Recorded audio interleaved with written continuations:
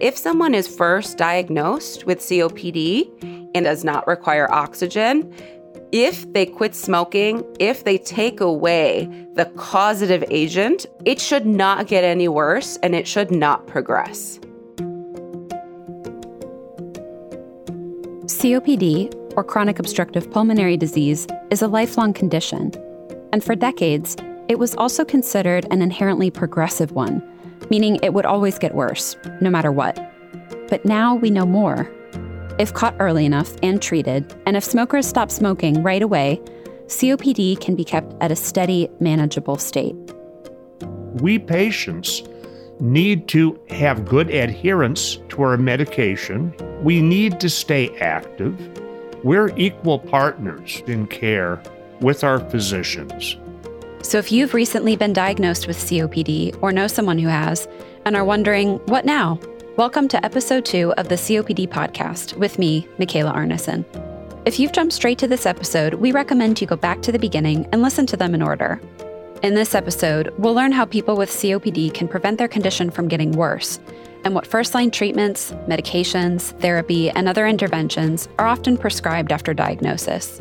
We just have to find interventions that are helpful for each individual. It's not a one-size-fits-all answer. Also, stay with us to the end, and we'll share a list of resources where you can learn more. A quick note before we get started.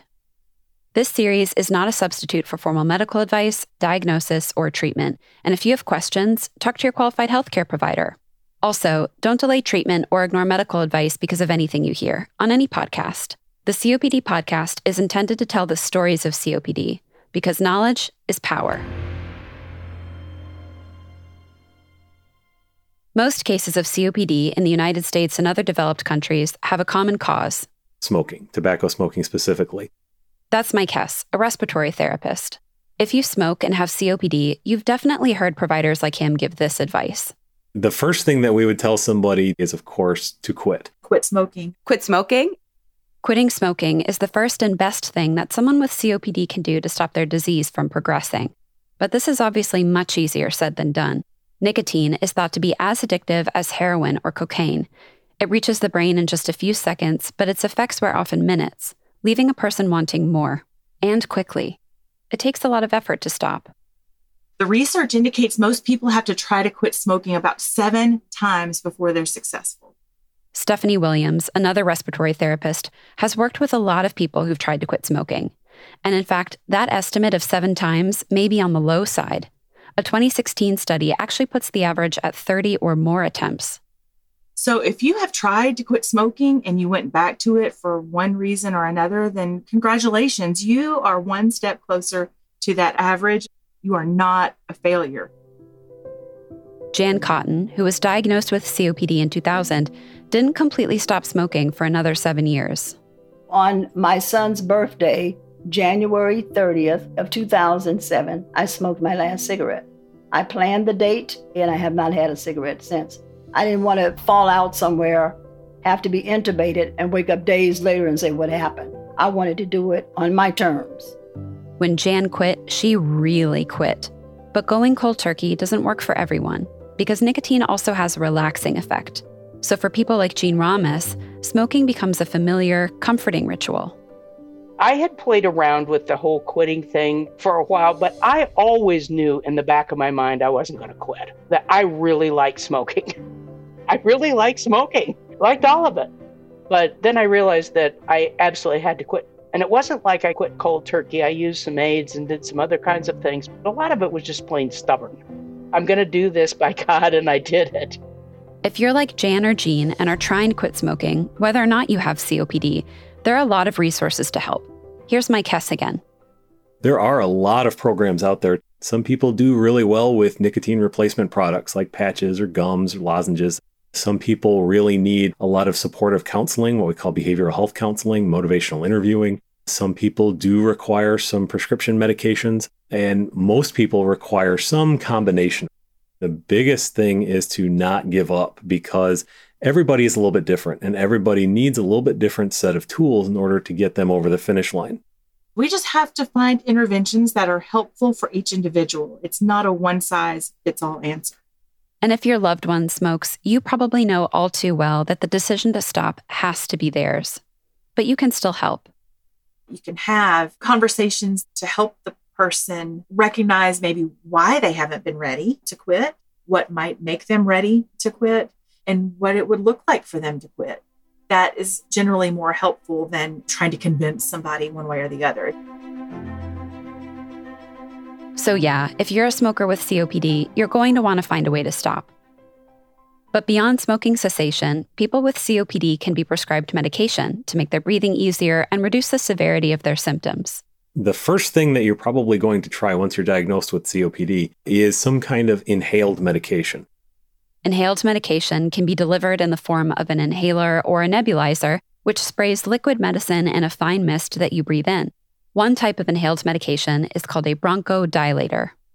All of your airways in your lungs have small muscles around them, and a bronchodilator helps those muscles relax a little bit better so that you can get better air movement in and out.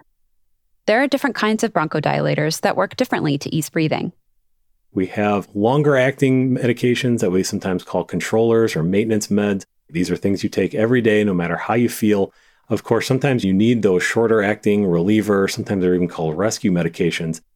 Symptoms can suddenly become worse in what's known as an exacerbation or a flare-up, often due to external factors, such as a cold, bacterial infection, pollen, or air pollution, and that's where a short-acting or rescue inhaler will be used. They last between 4 and 6 hours, whereas long-acting inhalers are good for between 12 and 24 hours. The reliever you should have with you all the time, because you can't always predict what your trigger is going to be, and you can't always predict where you're going to run into it. But bronchodilators aren't the only kind of inhaled medication that can improve symptoms of COPD. If that's not enough, we sometimes need to add additional inhalers that have inhaled steroids. Meet Dr. Mina Perzada. I am an assistant professor in pulmonary and critical care medicine at the University of Michigan Medical School, and I practice here in Ann Arbor, Michigan. Now, the inhaled steroids are just going and staying inside the lung. That, again, reduces inflammation. It allows the airways to be more open and hopefully allow the patient to breathe easier. Like smoking cessation, there is no one-size-fits-all answer when it comes to treatment. What works for one person might not work for another. Deciding which inhaler to use really depends on the severity of the patient's symptoms, not only shortness of breath, but also cough and phlegm production, sleep quality, exercise limitation, and energy levels. And many people with COPD will be prescribed more than one medication. We usually use a combination strategy of these inhaled medications. I manage with all of the prescribed medications by my pulmonologist: a long-acting bronchodilator, rescue inhaler, nebulizer. The nebulizer for me, I use every 6 hours. It looks like a pipe, and it keeps me opened up. Once I use that, I can breathe more easy, and it works with the medications that I take. The only thing about it is after a while, you kind of sort of lose your voice. You may hear a little hoarseness now, and that's why, because it makes your mouth so dry. But what if someone is still experiencing flare-ups, at least 2 per year? Dr. Perzada says there are additional options. So there are 2 medications that we generally use to reduce the number of flare-ups. One of them is meant for patients who make sputum and phlegm every day. They take an oral pill every day. The other medication is actually an antibiotic, but we use it for its anti-inflammatory effects, and that's generally taken as a pill 3 times a week. We'll get more into flare-ups in a later episode. But for now, here's one last piece of advice from Mike about using whatever medicine you're prescribed. Technique is incredibly important with these devices. If you take too little of your medication, you aren't going to get your best effect. And there are some relievers out there that work very similar to adrenaline. So if you take too much of it, you might get kind of jumpy, jittery. Another important aspect of COPD management and treatment is something called pulmonary rehabilitation. Pulmonary rehabilitation is a structured, monitored exercise program. You meet a respiratory therapist, sometimes a registered nurse, several times a week, who guides you through exercises, keeping an eye on your oxygen level, heart rate, respiratory rate, so that you are safe and you're taught how to exercise appropriately for your level of breathlessness and other symptoms. Pulmonary rehab programs also teach people about better nutrition. And importantly, they give them a social support network. I was afraid, but then I got there and found other people that were in the same condition as me. We became friends. It made you want to keep coming back. Not only that, it made you feel better, mentally, physically, the whole 9 yards. It made you say, I can really do this. You start slow, easy, and you gravitate up until you get where you want to be. Another important aspect of a pulmonary rehab program is learning breathing techniques, which are important because people with COPD can easily become winded, even when doing small things. One such technique is called pursed lip breathing. You take a breath in through your nose, you put your lips together like you're about to whistle, and then you blow out through them. That does a couple of things. First of all, it keeps your airways open longer to help flush out some of the stale air. It also gives you a chance to kind of recenter yourself mentally and come back down off some of that anxiety that is always a piece of being short of breath. The formula is you want to breathe in for 2 seconds and out for 4. Pursed lip breathing isn't something that comes naturally to people. Practice pursed lip breathing when you don't need it, and then it becomes like second nature. When you do need it, it's there for you. Stephanie also teaches diaphragmatic breathing, which trains people to breathe with their diaphragm, that little muscle underneath your ribs, rather than with the muscles in their chest. It really is difficult for everyone. I mean, really, the only people in this world who breathe like they should are newborn babies and opera singers.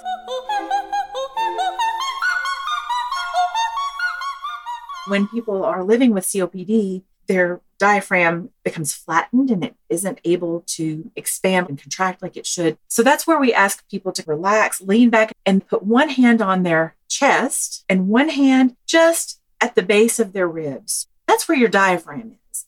When they take a breath in, they want to see that hand that's on their diaphragm rise when they take a breath. When they exhale, we want to see that hand fall back down and return to its normal position. We don't want the hand on the chest to move. Give it a try now. Breathing with your diaphragm feels surprisingly unnatural at first. So pulmonary rehab offers a lot of important tools and techniques to help people manage their COPD and lead a healthy life. But pulmonary rehab isn't always covered by insurance, and not everyone lives near a program. Sadly, pulmonary rehabilitation is not that accessible. A recent study of Medicare beneficiaries found that 40% of people live more than 10 miles away from a program, so are therefore less likely to enroll. John Linnell, who was diagnosed with COPD in 2005, has experienced firsthand the differences in access to care across the United States. Being diagnosed in the Phoenix metropolitan area, and then after many, many years moving back to rural Wisconsin, was certainly an eye-opener for me. There's a huge disparity with rural access to health care overall, but specifically for respiratory diseases. We need the same access. So if you're someone who wants to take advantage of pulmonary rehab, but like John, you don't live near a program or you can't afford one, don't worry. Dr. Perzida says there are options for you. If it's a transportation issue, with the pandemic, telehealth and telemedicine has really expanded. There are pulmonary rehab programs that actually are video-based visits. But for those patients who can't access it for other reasons, online there is a wealth of resources on breathing techniques and specific exercises. The COPD Foundation has a list of these techniques on their website, and they run a nationwide program called Harmonicas for Health, which has helped a lot of people with COPD practice their breathing and strengthen their respiratory muscles. The harmonica playing mimics pursed lip breathing. So they're getting the benefits of pursed lip breathing while they're having fun, doing something kind of creative and making music. And honestly, if you can read numbers and arrows up and down, you can play harmonica. And if you want to learn more about exercise, what you're taught in pulmonary rehab isn't actually much different from the basic fitness advice all of us should follow. Part of the focus is on strength training, and then part of it is on aerobic training. So on the aerobic side, it's similar to what people do when they go to exercise at a gym. they're walking or they're biking or doing hand pedaling. And from a strength perspective, a lot of it has to do with upper body strength and using small free weights because the muscles that help you breathe are all in your upper body. Of course, you should always talk to your qualified healthcare provider about exercise, like any aspect of your COPD management, to make sure you're being safe and using good techniques. Now let's talk about some other resources you can turn to for more information and help. And as always, visit our website at healthunmuted.com for an updated list of websites, programs, and more. If you're in the United States and you're trying to quit smoking, you can call the National Quit Line at 800-QUIT-NOW or 800-784-8669 to get free access to resources in your area. You can also find tips on how to quit at smokefree.gov and on the CDC's website. If you want more information about medications for COPD, check out the COPD Foundation, WebMD, and Healthline. Also, if you're having trouble accessing the medication you need, consider patient or pharmaceutical assistance programs. I discovered patient assistance programs through pharma companies. Many pharmaceutical companies offer their medications to qualifying low-income patients at little or no cost, and there are also local programs in many areas that offer similar assistance. Visit our website for tips and links on how to find resources near you. I went directly to their website and I said, here's my situation. I have zero income and I have zero insurance and I need these meds. Well, I qualified. This is the COPD Podcast. This show is part of the Health Unmuted library by Mission Based Media and was created in collaboration with the COPD Foundation. To listen and learn more, visit healthunmuted.com and follow the COPD Podcast on your favorite podcast player. The COPD Podcast is written, hosted, and produced by me, Michaela Arneson. Sound design is by Ivan Jurich. And our executive producer is Dan Kendall. Many thanks to Jan Cotton, Jean Ramos, and John Linnell for sharing their personal experiences with COPD, and to our guest experts, Mike Hess, Stephanie Williams, and Dr. Mina Perzida for sharing their medical expertise.